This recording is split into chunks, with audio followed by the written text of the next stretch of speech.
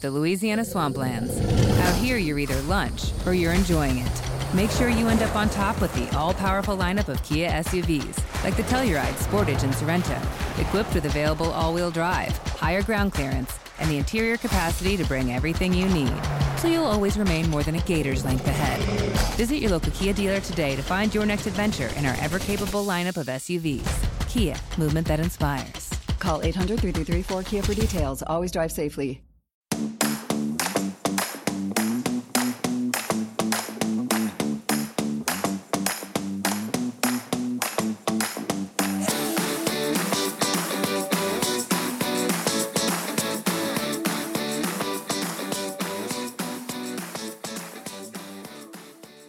Welcome to the Single Cell World, the podcast for scientists in which we disentangle single-cell technology.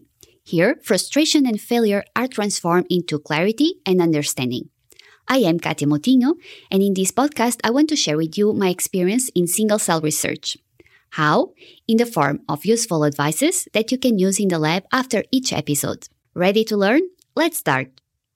Hi everyone, welcome. I hope everything is okay on your side. Today I have a special guest, is Gemma Fuerte. Hi Gemma, how are you? Hi Katia, good, thank you. How are you? Good. So Gemma works in Mission Bio, a single cell tech company that is mainly focused on single cell DNA technology. Mm-hmm. And I know Gemma already for 3 years, I think 4 years, when she went to Dr. Holger Heijn lab to tell us how the tapestry machine was working.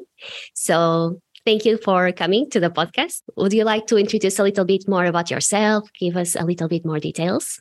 Yeah, sure. Thanks for inviting me. Very happy to be here. So currently I am working as the Field Application Scientist Manager at Mission Bio for EMEA. And I have been working in the support field for around 8 years now. So I'm originally from Spain. My background is cancer research. So I did my studies back in Salamanca, focused on breast cancer. And then I moved to the UK when I started working at Affymetrix. And then we were doing more arrays, prenatal, postnatal analysis, and also some oncology analysis. And then I jumped onto the single cell world. So currently, I have been with Mission Bio for 4 years now. Started sort of the support team in Europe. So I travel around the world, to teach this single cell technology at different labs and different countries. And what about Mission Bio? When did it start? The company, did it start? Because some companies, normally they start like something that was developed in a lab, a protocol, and they pick up that and they start developing their own projects. It was the same, it was not. So Yeah, so this is exactly what happened. So obviously it started in the US, so in a little incubator. In 2014 to 2016, it's a spin-off from University of San Francisco. And then in 2017, they closed the first Series A with 10 million investment. And then they started the expansion. They launched their first single-cell AML assay and then continued with the expansion in the US around 2018. And by the time I joined in 2019, they had already started the expansion in Europe. So there was a couple of customers already here, but it was in very early days. So, I was glad I could take part on that, expansion because now from these 2 labs, now we have over 60 different places, in Europe that are using this technology. Yeah, and it's really good because if you start like in the beginning of the company, you know everything. It's like you get a lot of experience. That is what happened to me with single cell. Helps the fact that I start in the beginning. So I saw all the evolution, and of course our knowledge gets bigger and bigger. No, it's different if you are starting now. Single cell is like, what is this? So yeah. So for some people, it's a bit scary sometimes that they jump onto the single cell for the first time. So yes. It's like it's a lot of information, and it's a lot of things. And what about the goals of Mission Bio? Because in the beginning it was more single cell DNA. That was the goal. No, you guys start with that. And right now is the same goal. Do you have different goals? Yeah. The mission is to help researchers and clinicians unlock the single cell biology, to enable precision medicine. So that is the goal. Obviously, we started very small with the first AML assay. So our technology is single cell targeted DNA and multiomics. I will get into that later. But back in the days, we started small with a small targeted panel for clonal heterogeneity. That is our area of expertise, being able to determine somatic mutations and the co-occurrence of these mutations based on this genotype. But obviously, as every technology, we have evolved now, and we have many different applications. So we do multiomics, and we do the immunophenotyping together with the genotype. We have an assay. Our customers from the CRG in Barcelona developed an assay for single-cell methylation. Some people have used this for HIV detection reservoirs. So as you can see, yes, we started on the DNA field, but we are expanding because the magic of these technologies is you put it at the disposal of people that know what to do with it. So we are the technology providers, but then there are very clever people out there that will take the machine and just develop new things. Yeah. No, that is really good. And that says something about the company and the technology, right? And what are the kits that you have right now? There is the kit to see target DNA, like single-cell DNA targets approach. Do you have others? Yeah. So our offering in terms of kits is quite flexible, but we have like two core parts. So we have the DNA core part. So everything you need from single cells in suspension to sequencing ready libraries. And we also have the DNA plus protein, so the multiomics core part that then also includes the labeling of those cells with these antibodies. So that is in terms of kits. Now, we have great flexibility in terms of the content because it is, we can do custom panels, right? So that's why we could do a panel for a CRISPR-Cas experiment with 20 amplicons all the way to 1,000 amplicons for an unbiased karyotyping approach. So that's why in terms of kits, we divide between DNA and DNA plus protein, but then the possibilities are endless, really, because then you do a custom panel and it could be used for, as we said before, for different applications. So let's say that I want to do the basic, a single-cell DNA experiment.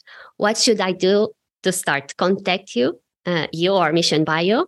So the contact should be through website. How can I do it? Yes, you can contact us through the website. There is an option to talk to a support specialist if you have specific questions. We are also very active on LinkedIn and Twitter, and we go to different conferences. So if somebody is interested in doing a single cell experiment, I'm pretty sure they can find us. And we are still a very small company. So even if you reach one of our colleagues, at some point the information will be channeled through the support specialist. It's true. I always had very, very good experience, especially with you, but also when I was in Australia. And the support is amazing. It's true. And so let's see the sample types. Yes. Do you have a specific sample types, or can I use liquid samples? That is the best, I think, for everything that involves single cell. So liquid samples like blood. But can I do also solid samples like a piece of tumor, for example? You can use both. The Louisiana swamplands. Out here, you're either lunch or you're enjoying it. Make sure you end up on top with the all-powerful lineup of Kia SUVs, like the Telluride, Sportage, and Sorento, equipped with available all-wheel drive, higher ground clearance, and the interior capacity to bring everything you need, so you'll always remain more than a gator's length ahead. Visit your local Kia dealer today to find your next adventure in our ever-capable lineup of SUVs. Kia, movement that inspires. Call 800-3334-KIA for details. Always drive safely. With Lucky Land Slots, you can get lucky just about anywhere. Dearly beloved, we are gathered here today to... Has anyone seen the bride and groom? Sorry, we're here. We were getting lucky in the limo and we lost track of time. No, Lucky Land Casino, with cash prizes that add up quicker than a guest registry. In that case, I pronounce you lucky. Play for free at LuckyLandSlots.com. Daily bonuses are waiting. No purchase necessary. Void where prohibited by law. 18+. Terms and conditions apply. See website for details. Definitely. So here is where we spend majority of the time qualifying our prospects and customers' applications, because again, the technology is robust, but you know how important sample prep is. So so for DNA only, we are the most robust technology out there just because the nature of the DNA that does not degrade over time. So that allows us to work with a cell suspension, which can definitely come from blood or bone marrow or cell lines, obviously, and also solid tissue from which you could extract the nuclei. It doesn't matter what sort of sample you want to work with if you can get a monodispersed cell or nuclei suspension. Okay, so individualized cells in suspension is what you need. Yes. And what about viability? Because for RNA, of course, we need a very high viability. Well, in theory, 90%, but if it's 70%, it will be okay. We will also do it. Because there are times that you cannot get 90%. Well, most of the times. With Mission Bio technology, do you also need 90%? Yeah, so that's a very good question. So we say it is recommended to have high viability, but the truth is it could be no viable. Right. So that's a huge advantage of DNA over RNA because, we have publications now out there that people have found ancestral clones 20 years before they developed into a more aggressive disease. And that is because they could work with archived samples that were cryopreserved 20 years ago. And unfortunately, we know that the methods to cryopreserve samples back in the days was not as optimized as now. So if you are doing the DNA only workflow and you have a monodisperse suspension, it doesn't matter if the viability is low. Obviously, lower viability implies more debris that might imply, cartridge cloggage. But in terms of the membrane, even if the cell membrane is compromised, the nuclei is likely to remain intact. Now, different story is when you do nuclei isolation, that then you might overdigest the nuclei and then the DNA, then that is too damaged. But in general, that is a great advantage over RNA technologies, obviously, because, we could work with non-viable cells. Yes, it's true. And then you said something that is really important, the nuclear digestion, like the isolation of the nucleus. You have like a checkpoint after, I imagine I start with my sample, do the nuclei isolation, and do you have a checkpoint for me to check if it was good or not? Or I can just see it at the end? No. We have a checkpoint. Well, first, we provide a universal nuclei isolation protocol, although we know that optimization is needed because the hardness of the tissue and the cellularity of the tissue, each tissue and each patient and each biopsy is different. So first, we advise optimization on the digestion times. And then also we have on our protocol different ways to check whether the digestion was good. So one of them is fluorescence microscopy. So you can dye the cytoplasm, the nucleus with DAPI, and then the membrane to see if you're actually getting rid of the membrane, but the nucleus is still intact. And we actually have pictures of over-digested samples where you could see the DNA leaking away from the nucleus. And I think if you get to that point, that is a suboptimal nuclei suspension and you have to repeat it. We also provide bright field for those that don't have fluorescence microscopy, pictures of the bright field to assess the nuclei. But, my personal opinion is the DAPI is much better. And, DAPI plus Countess is much visual, let's say, right? Way to check the digestion is correct. And yes, to your point, it's better to have that than having to do the whole workflow and then you sequence and then you don't have any cells after. Yes. No, I agree. Yeah. Using a fluorescent marker, it's always better. And the other thing is we can use fresh samples, cryopreserve, and then can we use animal samples? Yes. And cells from plants? It's possible. Yeah, so it is possible in principle. And we get more and more requests about this, but the optimization of the whole panel design, bioinformatics, enzymes to digest the wall of these cells and so on is all unknown for us. So we are a platform that could deal with these sort of samples. We actually have customers working with protoplasts. From plants. And also they work with other species, not only human, mouse, and rat, but macaques, for instance, for SIV in this case, reservoir detection. No? But it's not that straightforward because obviously the design and the bioinformatic analysis is something that we currently do not support because we don't have the resources. But people that have their own knowledge, even yeast, that they're interested in, microbiology, you could do. Again, it is a monodisperse suspension. It's just that we don't have an optimized solution for these type of samples. Yeah, this that you are saying is important to highlight because some people ask me, why they don't have for my specific tissue, like a certain company, they don't have a specific protocol for sample preparation. And I always say, so it's normal that as a company, they have developed the most common type of samples. They cannot start going to detail. If they do this, they will never end because it's impossible. So what is really important is for the company gives support. And I think Mission Bio gives all the support that people need if they have a different type of samples, a different type of tissue. And this is also why it's important, this kind of podcast, this kind of projects, because only sharing this information, for example, if I'm working with plants and I share my information, how I did it, maybe I will help someone else. So yeah, definitely. Because companies cannot really do it. So. And this is key. What you're saying is key, right? Because from the support perspective of a support specialist working for this company, I cannot tell you, yes, this is going to work because I don't know. No. But perhaps somebody like you have the contact of somebody that made it work. And this is key because, we are in different situations. I don't run samples myself. So I get all the feedback from my customers. So I am super lucky that, our customer base is super open and they are, they share information to each other, like things like dead cell depletion or things that you would use upstream of an assay that we don't necessarily have the information for. So, that's super good. Yeah. Yeah, it's like putting together all the efforts. It will be good for everyone. So I think so. Yeah. Okay. Now I have my amazing cells in suspension individualized. So what way do I do with them? Do I load it in a cartridge that will go after in a machine that is called the tapestry, right? Yeah, that's correct. So the workflow is a microfluidics workflow. So it has a unique component, and I'll explain why, because you go through 2 steps. So our assay is 2-step assay. So yes, you have your beautiful cell suspension. You will put it on a microfluidics cartridge, and then the cells get encapsulated in 40 micron droplet with a protease.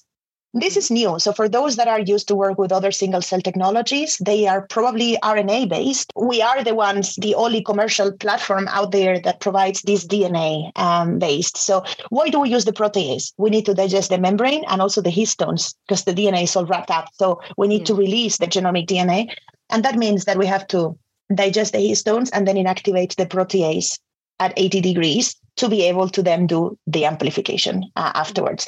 And yes, it's a 1.5-day protocol. The cartridge goes into a machine that generates like nano PCR reactors. So inside each droplet, you end up with your genomic DNA, your primers, your enzyme, the buffer, and then perform multiplex PCR downstream. And then the second day is a standard library preparation, as if you were doing a bulk experiment, because now each DNA strand is molecularly barcoded. So, so it's a PCR that is happening inside the droplet. Inside the droplet, for each cell, And so one of the problems in single-cell RNA technology with droplet-based methods is the size of the cells.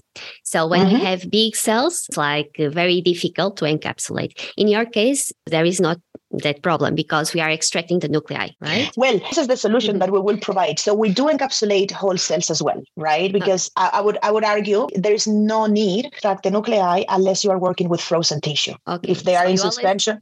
Encapsulate cells. Okay. Correct. Encapsulate cells, but then from the frozen tissue, it's very difficult to get the membrane. So you probably go down the nuclei route. But what you said is important because it also affects us. So if you want to work with cells that are over 40 micron, then we will advise you to extract the nuclei because obviously that is also the size of our droplet. So there is a very characteristic examples because obviously we have a ton of experience in leukemia. Hodgkin's lymphoma, for instance, the cells of interest are red Stenberg cells, and they have 2 nucleus and they are very large. So if you wanted to encapsulate these cells, if they are over 45 micron, the solution will be to extract them, even though they are in suspension, to extract the nucleus so you can encapsulate them individually. Okay. And then here you say that one cell can have 2 nuclei. How do you do afterwards? Like, how do you know that these 2 nuclei belong to the same cell? Do you know? So that is something that, again, as we were saying before, learning by doing. A customer of mine that is very expert in this sort of lymphoma told me that the nuclei tend to stick together. That was my argument as well. Like, hey, I lose the cell identity if now I separate all the nuclei. How I know, how do I know what cell is coming from? Apparently, and you, again, back to the other point, you could assess with DAPI, the nuclei suspension quality. Then if the 2 nuclei stick together, then you would encapsulate that. Okay. And how many cells do you need to start the experiment? Yeah. So ideally, we need 100,000 cells because our capture rate is 5 to 10%. So from 100,000, you will get 5 to 10,000 cells. One of the reasons why the capture is 5 to 10% is the fact that we do these 2 encapsulations. So we have to go through these 2 steps, the first encapsulation and then putting the cells into a PCR machine to inactivate the protease and bringing those cells back to the cartridge. So to manipulate the sample more than a regular 1-step encapsulation workflow. So then the output would be 5 to 10,000 from 100,000. Now, I said because we know that it's often the case that people cannot get to 100,000 cells or 100,000 nuclei. So we have also validated the low input. So that is down to 20,000 cells from which you get 5 to 10% also. So we validated that the ratio stays even if you encapsulate less. Or you could also be creative and perhaps do a spiking to your sample, right? So you have your sample of interest and then bring up the total number of cells a little bit with like other cells. And can you do hashing So hashing is like take our cells from sample A, cells from sample B with two different tags, right? Put together and then in the machine. Can we do that when we are working with cells? Yeah, so in principle, yes, of course. I mean, our multiomics approach implies exactly that, a staining of cells with antibodies. And then one could use, I mean, there are not yet commercially available human tags for the samples, but in principle, if you do multiomics, it will work, for hashing. Yes. And then back to what you can officially support or not. I know that people will do it, no? And something that I want to also talk about is the traditional hashing with antibodies. Yes, right? yes. So we have another, if you are creative, you could use the information of the germline mutations of your samples to do a sort of hashing based on genotype, which doesn't imply antibody markers and allows you to work with less cells. Because if you do the antibody staining, then you need 500,000 at least. Yes. You will lose. You will lose when you are staining, washing, centrifuging, yes. Exactly. But then if you say, okay, if I have two individuals that are not related to each other, they would have a ton of polymorphic regions that will differentiate them. And we are experts in the co-occurrence of mutations. So you could.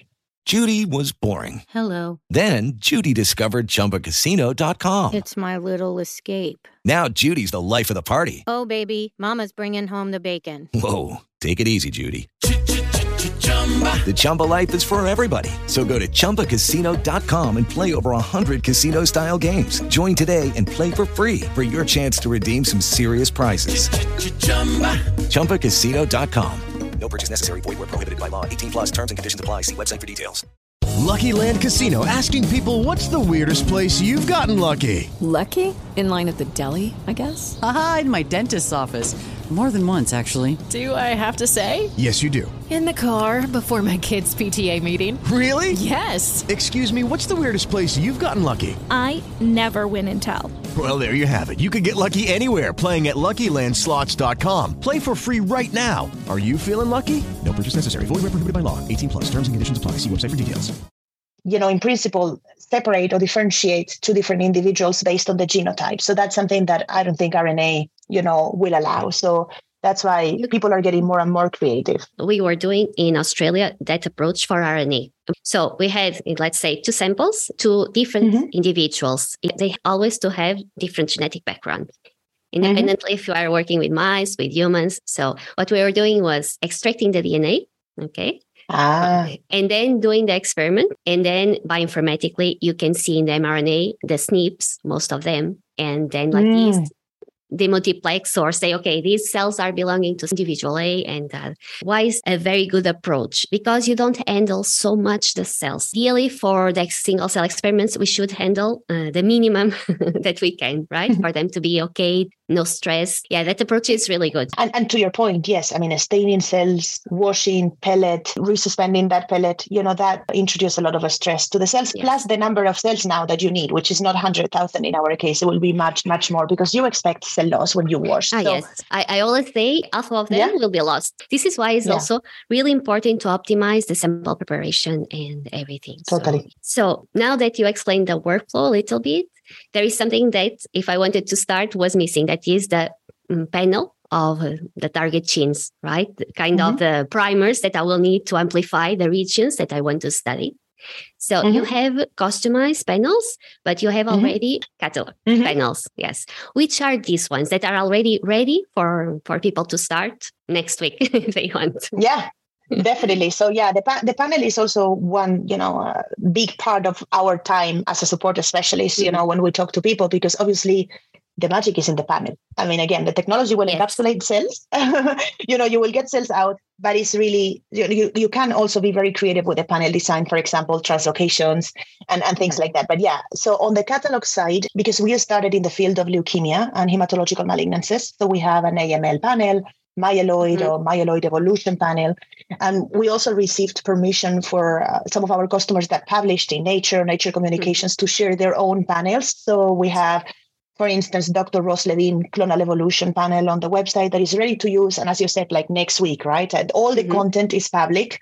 People could cross-reference that with their own cohort or their own targeted panel information. And that is ready to use. And something that also people do is they take these panels as a backbone and add or remove other targets as they see fit. So that on the heme. Then we also have in the solid, we have a breast cancer panel. We also have a glioblastoma panel and one which is like tumor hotspot panel. So mutations for oncogenes and LOH for tumor suppressors. And if I want to design my own panel, how many genes do I have to pick up or do I have to choose? There is like a minimum amount of genes, a maximum. Yeah, I love this question. So it is so because our panels are based on amplicons and each amplicon is 300 base pairs. Okay. It is impossible for me to tell you how many genes you could cover because it depends on how big the gene is. I know for a fact, and again, back to, knowing for many years, like mTOR, for example, is such a large gene that will be 80 amplicons. And TP53. Yeah, and TP53 will be 9 amplicons. So then what I would advise is we have a software called Tapestry Designer on our website that people could go and use for free and just play around, okay, so these are my genes of interest. It's as easy as inputting gene, TP53, TP53, and then it will design a panel for you covering all the coding regions of TP53. Okay. So that can be used for whole genes. That can be used for specific hotspots regions, inputting the coordinate in HG19. And then you play around with a number of amplicons. So we can do between 20 and 1,000 amplicon, and each amplicon is 300 base pairs. So that's the maximum sort of real estate that you could cover of the genome. Now, you could use that to look at mitochondrial DNA plus genomic DNA. You could use it to look at translocations. You could use it to look at methylation, so that's why the possibilities are endless. In terms of the number of genes, it depends what you want. You want hotspots, you want the whole coding region, you want non-coding regions. So it's better to think by amplicon. And that the software will tell you, will tell you like, this is too much. This is like 5,000 amplicons. You answer a lot of questions that I have with all this explanation. So there is one that is missing. It's the price. It's the same if I tell you, okay, I just want 20 amplicons or 1,000. So it's the same price? Different. I will pay the same or no? Okay, good. No, because sometimes it is. Sometimes people say, if you choose 10 genes or 100 genes, it's the same price because the work that we have is the same to producing the product. So I'm asking just to have an idea. So it will be different. Very good point. Different price. So that's a very good point because, each, and again, we as a support specialist don't usually engage into price conversation, but something that I really like to tell people is you also need to take into account the price and the sequencing depth, the price for sequencing. Each 100 amplicons, the price would be a bit higher. What is best? Like to have a large panel to cover many, many different samples, or perhaps mini panels that then are cheaper to sequence, right? Because obviously the sequencing depth that you need per amplicon is proportional to the number of amplicons, no? But to your point, so the catalogs are the cheapest. They are already made, ready to use. And then the custom price will depend on the number of amplicons and goes in buckets of 100. Okay. I will highlight again that is really important when people want to start their own experiment, a single cell experiment, to talk with the companies in case they are using their technology for this, for tell, okay, I have this, I want this, my goal is A, B, or C. And for you as the support, in this case, Mission Bio support, will give all these input because, as you said, it's different if I want to see mitochondrial DNA or if I just want to see P53, mTOR. So it's really good if we plan our experiments. This is key. I mean, I know. You would be but now people know more. I still come across people that lost and are starting. Like there are people doing their PhD thesis on single cell, which is amazing. I mean, this is something that for us it didn't happen. No? More and more they get educated and they know that these things have to be discussed up front. But at the beginning, we had to fight so much to convince people, of the differences between single cell DNA and bulk NGS. Yes. Because they didn't see the value of really having the two mutations inside the same cell. It's like, think about resistance therapy. Think about why people relapse to therapy or why chemo is not working, in our field that is highly translational, no? More and more that is happening. But to your point, we talk to people and sometimes we change their mind or we get to the goal of the experiment together. Yes. And I love that. I always say that it's completely different to work with samples for bulk experiments than for single cell. And there are very small things that we don't do in bulk experiments that we need to do in single cell. For example, the Eppendorfs, low binding Eppendorfs always. And in bulk, you get whatever Eppendorf and you use it. So these little things, You need to get informed. And the way of preservation or FFPE, I mean, FFPE is a challenge for single cell technologies. And you could, get information from bulk, no? I'm pretty sure that people will go to you and say, okay, please give me advice. I want to do ATAC, single cell RNA, single cell DNA, and I have 2 milliliters of blood. Well, I mean, the number of cells that you have in there, you have to choose like what technology, because it would be impossible to meet the criteria to do ATAC, RNA-seq, DNA-seq, and, something else. Yes, it's true. It's true. So you talked about sequencing. How many reads you advise per sample or per cell, let's say? Yeah. So.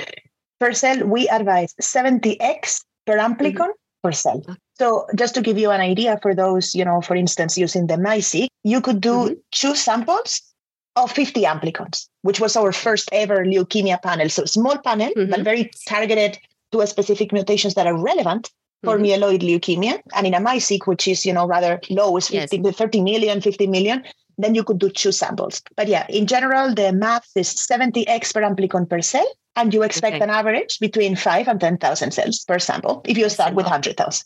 And besides the machine and the kit, do I need to buy something else, some other specific material to work with?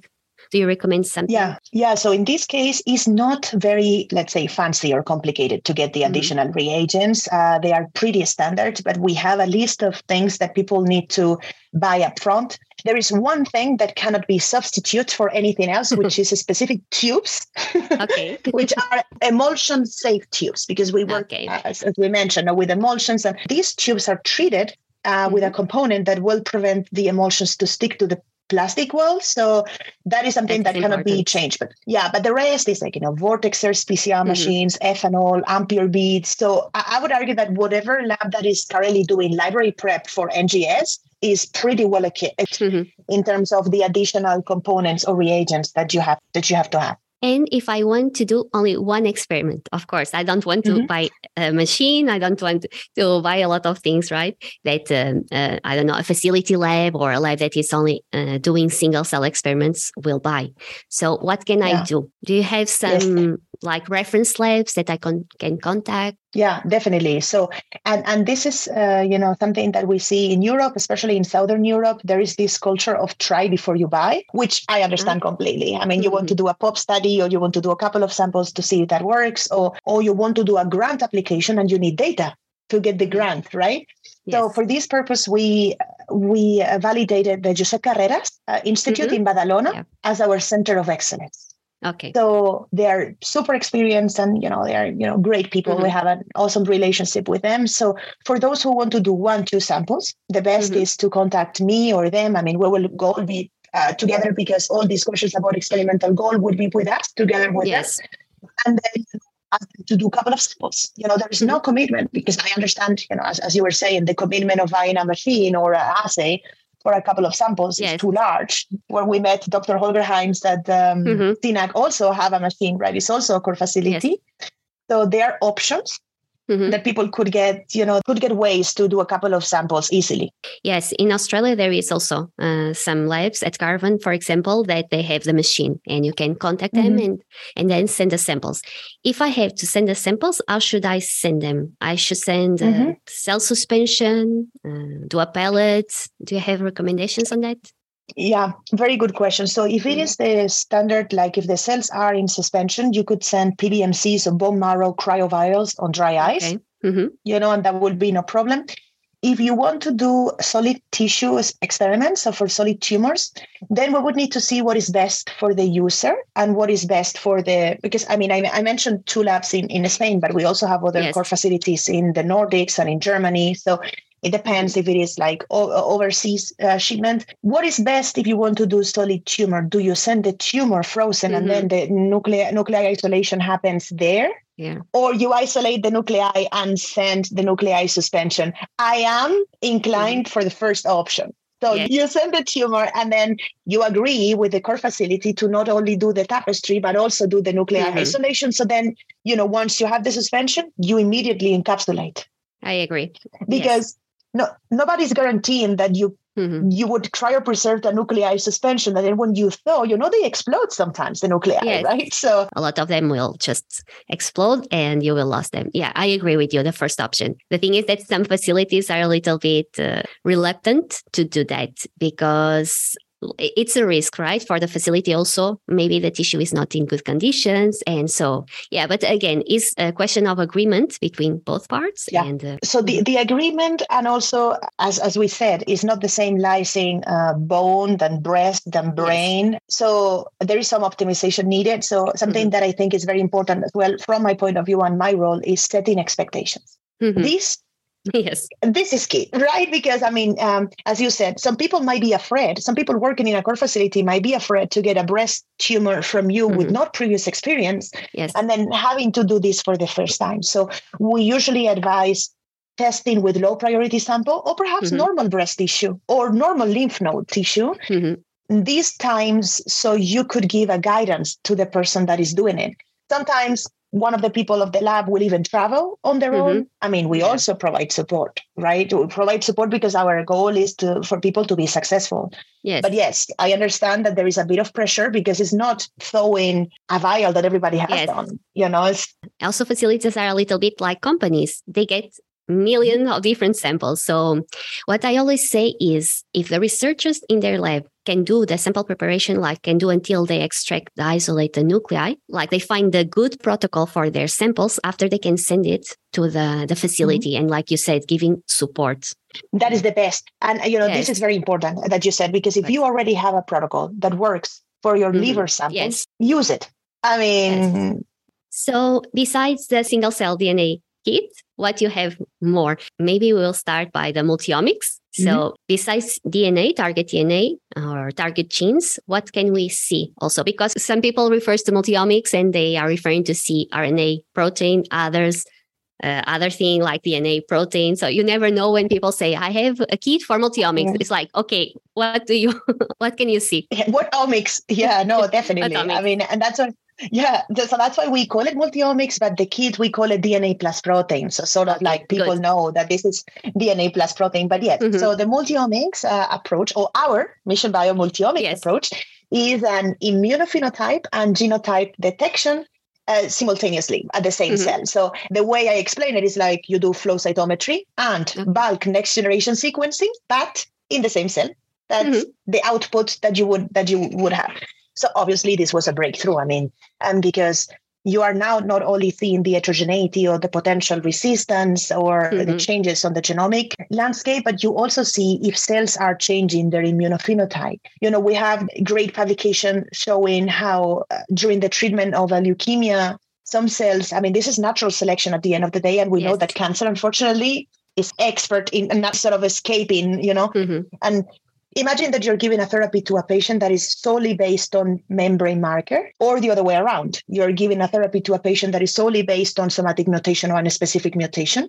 When you have the immunophenotyping and the genotype together, you can see how sometimes the immunophenotype changes or the genotype changes, and that will be missed by only one target. No, if you are targeting a membrane protein and the cell loses the membrane protein, or the other way around, if the cell loses that mutation, it's like, wow, having these, now at the same time, at the single cell level is great. I think it's, very interesting technology. Yeah. No, it is, because I always say that the protein is what really validates your experiment, because sometimes we forget, especially the people that, like me, working with single cell RNA a lot, that we say, okay, this RNA is being expressed. Yes, but it reached the stage of protein. Maybe it will not. Maybe it will be degraded. Maybe. So yeah, this is why protein is really important. And this approach seems very, very crucial. So with this, we will need to add antibodies, right?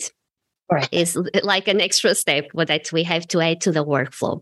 These antibodies are commercialized by Mission Bio, are commercialized by other companies. Can I buy, I don't know, in a different company, or you have recommendations again? We have a partnership, yes. So Mission Bio has a partnership with BioLegend. So BioLegend have a cocktail that is already lyophilized, but this is for heme oncology. So if people are interested, like in PBMC or bone marrow, heme oncology, like T cells, myeloid lineage, lymphoid lineage, that is already sort of lyophilized and easy because you put cell buffer and then, that's already titrated. but they also have a menu of 150 markers that you could choose from. So again, back to the question on qualifying the interest and talking to scientists to qualify your goals. There are pros and cons to this approach, because obviously if you get the markers individually, you have to do the titration work yourself, but you will also need less sequencing depth for 10 markers than for 50 markers. So it's a little bit more work upstream, but still might be worth it, and because 45 markers for a simple experiment may be an overkill, but it's also easy, you see? So, but then it is a BioLegend. BioLegend will sell these markers, and obviously people will have our full support to choose these markers. And there is a maximum of antibodies that I can check in an experiment? Very good question. We haven't tested the upper limit. I mean, I have seen samples with 96 markers. I can tell you the minimum is 2. The minimum is 2. Yes. But 96 markers is already a lot. So I couldn't tell you how high you could go. I will say that 100 is kind of the limit. I know that there are a lot of people doing with 200. Well, a lot, not a lot of groups, but some groups publishing with 200 antibodies. And for me, that is a little bit risky, because you are putting too many antibodies there, and are you really sure? So 100, I think it will be the maximum. But don't start with 100, start with 5. Exactly. Exactly, to see, especially if you did imagine that having to do the titration of 100 antibodies first to work out the concentration of each of them. I mean, that's a lot of work. Yeah, but I will tell you a secret that some people, they don't do a titration. They just put 1 microliter each, no? Regardless, 1 microliter of each, and then... And do you have something else about the multiomics kit that you would like to... Yeah, I mean, with the multiomics, again, just to reiterate, there are differences. For instance, we talked about viability before. With multiomics, of course, as we are assessing the membrane, then we need 80% viability. And ideally. Cells. I mean... And fails, correct, because we get requests about nuclei multiomics, but they are not yet antibodies against the nuclear membrane with our technology, right? Because that will even allow nuclei hashing or things like that. Right now it's only membrane markers, and then so viability should be high. Numbers should also be high because of the washes. But then in terms of the workflow is pretty much the same. I mean, an extra primer here and there. And then what you do is you generate 2 libraries per sample instead of 1. So you will have your DNA library and your protein library, which is also DNA, but we call it protein library because it comes from these tags. And then, so the readout is about 5 to 10,000 cells with immunophenotype and genotype. So, so the protein, the antibodies, they have a tag, and this tag will work as let's say a fake synthetic piece of DNA, right? Yeah, yes. So the antibodies are conjugated to a specific tag and is a unique identifier. So then the antibody bound to the surface, then you digest it, and those tags will remain. So then you amplify the genomic DNA at the same time as you amplify the tags with the same barcode, with the same cellular barcode. So then bioinformatically, you get these T cells. So usually in myeloid malignancies, you find the T cell population as the normal, the lymphocytes, and then the myeloid lineage with the mutations. That's the approach. You convert sort of the expression signal into DNA, right? So the protein signal into DNA, and it's not only qualitative, it's also quantitative. So you know the amount of expression that your cell. Okay, that's good. We did some validation against flow cytometry, and you could differentiate between high expressor, mid expressor, and low expressor. So it's not like a presence absence, but you have a gradient of the membrane marker expression. And now, so the next kit or the next application that you mentioned was the single cell DNA methylation. DNA methylation is something that everyone was asking when it will be released, because single cell DNA methylation approaches, there was no commercial kit before. It was very, very difficult to do because there was a lot of background noise. The DNA normally needed to be treated and it was degraded. So a lot of technical problems, let's say. And now you have the solution, or one of the solutions, right? Yes. So what do you change in the workflow of the single cell DNA? Yeah. So this is, it's been, we are receiving great interest. So I have to say this is full credit to the authors of the method, because again, this method was developed by René Beckman and Lars Velten's labs at CRG in Barcelona. So we are actually launching an app node this week with their work, and they publish their work in genome biology. So we could, link the documents if people are interested. Their approach is super clever. So what they have done is they have not modified our protocol as such. They have just introduced a very clever method. It's CPG based. So again, back to how important it is to select your targets. Here you are selecting CPGs. And then what they do is they select a specific CPG region. So each CPG will be an amplicon. And that amplicon would also have a sequence to be recognized by a restriction enzyme. So the logic is you have 700 amplicons. Now, if my CPG is methylated, it would be protected from digestion. Yes. And if my CPG is unmethylated, it will not be protected from digestion. So then, what you are left with is perhaps half of your panel, only 300 CPGs. But the 300 CPGs that are left have been protected from digestion, hence they have been methylated. So then what they plot is the representation of heterogeneity, different states of B cells maturation, where then you could see naive B cells, memory B cells, all based on this CPG approach. Yeah. I would like to introduce them. So I will contact them also. It's very interesting. It's super, super interesting. Yeah. It's a very clever way, as you said. It's very simple, clever. Right? But no one thought about it. Sort of thing.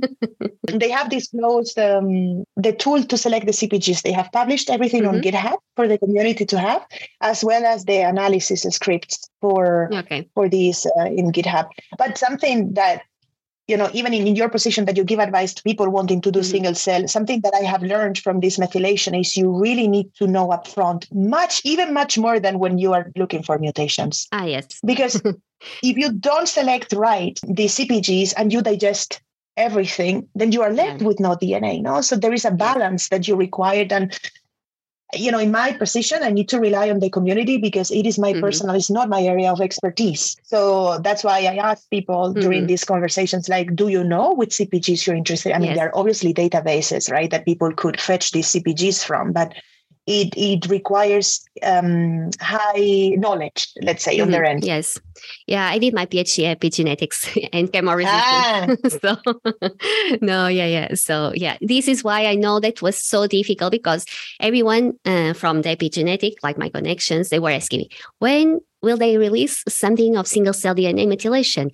Because, of course, what was available was single cell ataxic chromatin. Yes. But for epigenetic people, chromatin is not really epigenetics. And it was being sold as, you can see epigenetic single cell level. But it's like, you can see chromatin.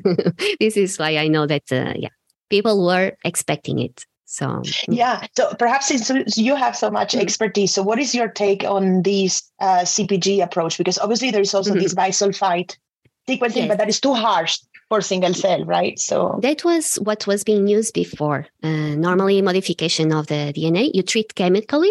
And as you said, if the cytosines are methylated, they are protected, and not the others. So the others will change. They will be read as thymines, not cytosines, when you sequence. So you have the cytosines that you know that were methylated because they were not changed, and the thymines. And then you go to the reference map, the genome reference map, and you see what were the cytosines that were methylated. The problem is that you are treating the DNA with a chemical compound, and it degrades a lot. And of course, you will have a lot of background data that will be sequenced that you don't want. So other approach is with enzymes, basically enzymes that they recognize the cytosines that are not methylated, and they will digest. That is this approach. As any technology, as any protocol, there are some limitations because the enzymes don't cut all the unmethylated DNA. There will be regions where there is a lot of cytosines that are very dense, that maybe there will be cytosines that are not methylated, but the enzyme will not have enough time to digest there. So, but this approach that they present is really good comparing to all the others that are available. And I think it's always like this. You start with the approach, and then naturally, this approach, I think it will be better and better. And maybe one day we are putting not one enzyme, putting 3 types. It's always a time. I think that this approach is really good. Right now, for me, is the best to see DNA methylation at single cell level. Yeah. So yeah, we see the interest, and to your point, the same way as we started with 50 amplicons and DNA only, and we are now in 1,000 amplicons, these will develop too. And we were also talking to experts in the field who were saying these arrays, the methylation arrays, at first they were only 300 sites. Yes. Right. And now it's like 900,000. Yes. Yeah, they're the Infinium arrays, no? So yes, I did. Definitely looking forward to the future in this, because then, you could combine the methylation with somatic mutations as well. Yes. So that's another multi-omics, right? So then, because they showed methylation and membrane markers to validate that indeed those are B cells. So you have the membrane, no? What is the next step? Next step is also adding somatic mutations, right? So, looking forward really to see what this group is developing and what other people will do. Yeah, when I see this type of webinars where people present new things, of course, there will be always the haters. They focus on the limitations. But in my case, I'm not like that. It's like, okay, this is great, especially comparing what there is already. And I'm sure that it will be even better in a couple of years. What people forget, and it's not only in single cell research, in molecular biology, all the techniques, they have limitations. All of them. The basic PCR, to the Western, to the flow cytometry, it's like that. There is I don't know any protocol or technology that don't have limitations. Exactly. So this is why it's really important for us to plan, to know what we want, and to try to choose the best technology. And the analysis, bioinformatic analysis, for people like me that don't have a lot of knowledge about analysis, what support, what type of help you can give to those people. Yeah, this is very important because, again, back to the people having fears on starting a single cell experiment, many of the times one of the fear is, I'm going to get a lot of data, and how do I analyze this data? Yes. No? So to your point, I mean, I have been supporting this for 4 years, and I am not a bioinformatician myself, but what I have to say is, first, we offer software for analysis that is free of charge. So that's the first thing that, is important to highlight. People are not left alone. Given that these are standard applications, okay, if you want to do, as we said, like plant biology, then yes, you will not have our tools, no? But we have ready-to-use tools for somatic mutation, co-occurrence, zygosity, heterogeneity. You could do these amazing fish plots that you see in publications with the different populations longitudinally. All of that is a GUI, is a graphical user interface that is called Tapestry Insight that you download on your laptop, and we provide training for it. So that's something that we didn't touch a little bit on, but we provide at Mission Bio on-site training for the wet lab and bioinformatics training for the dry lab. Okay. So we have now, in Europe in particular, we have our colleague Ivan, who is the field scientist, and will give you different sessions for the different software pieces. So Tapestry Insights is a GUI. You could use it to get your heterogeneity and your longitudinal analysis. Now, if you want to move on to the multiomics and the protein expression and copy number, we have a Mosaic package. And there you need a little bit more of bioinformatics background. So we will give you the training, and we'll give you all the scripts and the code. But I reckon from my point of view that I am more naive in this field as a biologist, that you require a little bit more bioinformatics to sort of generate these plots and do the multiomics visualizations. But, take home messages, you wouldn't be left alone, because we are there to help. Yeah, that's good. That's good. So about the support, you say that you also offer training, the wet lab. But correct. This training only if it's a lab that will acquire the machine, or for everyone? No. So, we do sell a training kit that is usually linked to the machine. But if people are, for instance, using one of our core facilities, often the case, the core facility expert will train the other user just out of curiosity. But usually our training is linked to a training kit that comes with a machine. So these are new users, and we spend a couple of days with them to ensure that they are fully equipped to do the assay. And we are almost finishing. Okay. Anything that you would like to mention? Well, first, thank you so much for this opportunity. Okay. I think it was great to discuss this with you, given the importance of this field. And no, something that I would like to reiterate is to really, if people are unsure of what to do, please, they can contact you, right, Katia, for advice. Yes. They can, because they might have, they might need advice about any other technologies that we don't offer, but don't be afraid to ask. And I see the difference, for instance, between an RNA experiment and a DNA experiment at the single cell level. Some people don't know what to ask. And obviously you do RNA because you don't need to ask much. Yeah. You get the data, and then is when you interpret the results. In our case is you need to know a little bit what you want to ask, because the first point is the panel design. No? So don't be afraid to ask. We do events and, we will be sharing on LinkedIn, for instance, a seminar that I'm doing in Badalona. We are doing now one in Paris also. If you can, and if you are around, come to these events and talk to us. No strings attached. I mean, we are scientists, so we would love to discuss your projects, your goals, and your interests. And who knows, perhaps, single cell DNA is a solution that you might have not think about, but it, is there. And the same with Katia, you can ask her about everything. She knows about all the other technologies. Yes. Yeah. And when I don't know, if I know that someone will use, mission biotechnology, it's like, okay, I know where is my limit. Then I say, okay, talk with Gemma, talk with this person. So always a specialist, because I know I have the overview of everything, but I don't know the details of each technology. It's impossible for me. So but at least I will tell you, should you contact? And now that you mentioned seminars, webinars in the Mission Bio, I will leave all the links in the podcast description. But I saw your website and there is a lot of information, a lot of resources. So I will tell here that people should go and have a look about what is there, because it's very simple, it's very understandable.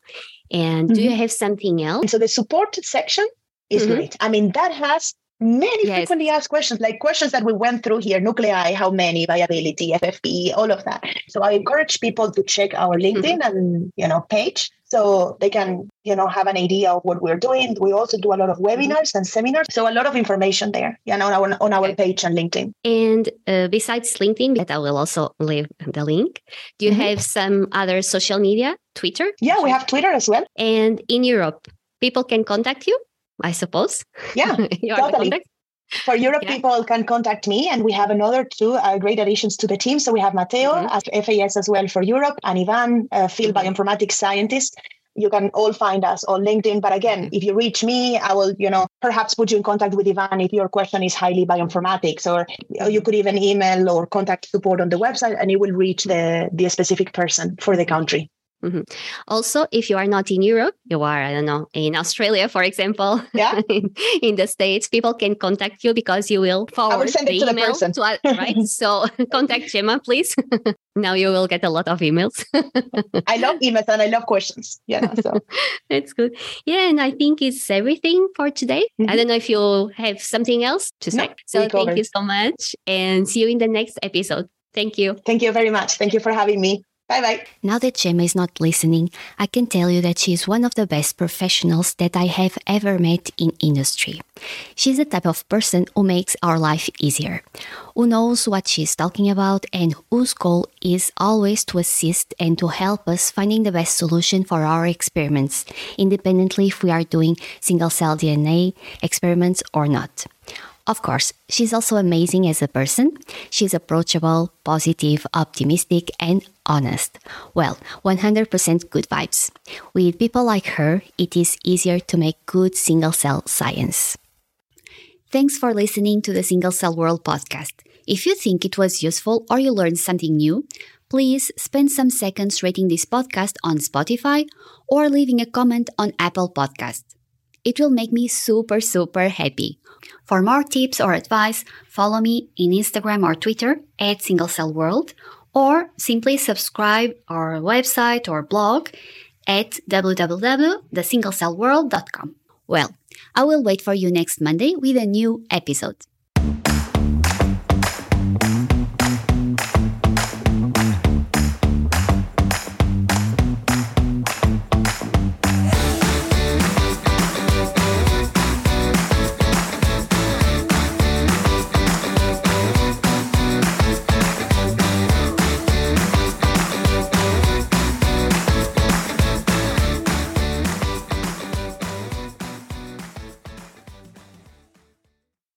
Lucky Land Casino, asking people, what's the weirdest place you've gotten lucky? Lucky? In line at the deli, I guess? Aha, in my dentist's office.